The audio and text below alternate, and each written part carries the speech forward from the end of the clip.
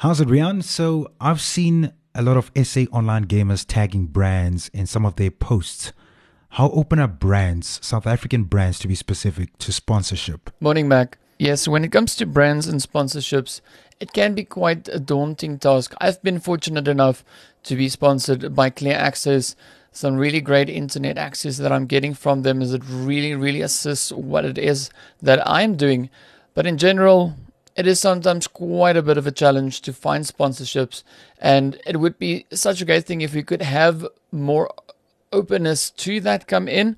But of course, also you need to understand that the brands are obviously also looking for a specific requirement, and also to see whether or not whoever it is they are looking at kind of meets the niche market that they are focused on. So then, why is fiber internet better than 5G? All right, so fiber and 5G.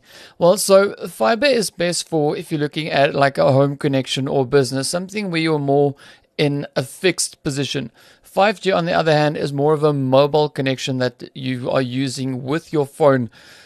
So if you're looking at a reliable, stable connection, I definitely go for fiber. Whereas 5G, it all depends on the availability, where you are, and so on. So yeah, I would definitely say that fiber internet is better than 5G, especially if you're looking for a stable, consistent connection.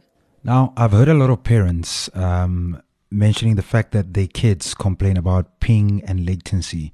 Why are ping times important with online gaming? So when it comes to ping and latency, it essentially comes down to the time it takes the information to travel from wherever you are across the internet to the server of that service, and then of course be sent right back to you.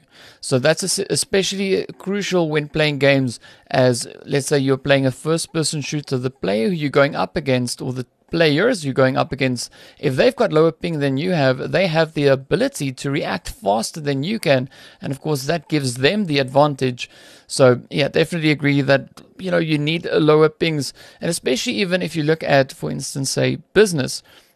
If you're doing a lot of calls on the internet, the lower ping you have, or the more stable ping you have, the better your calls will come across and the better you'll be able to communicate with people.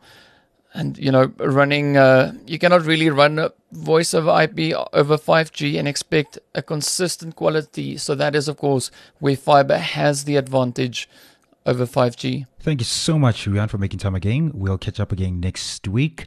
Rian Pelser, President of South African Online Gamers Association. My pleasure, Mac. Have a fantastic morning. Look forward to speaking to you again.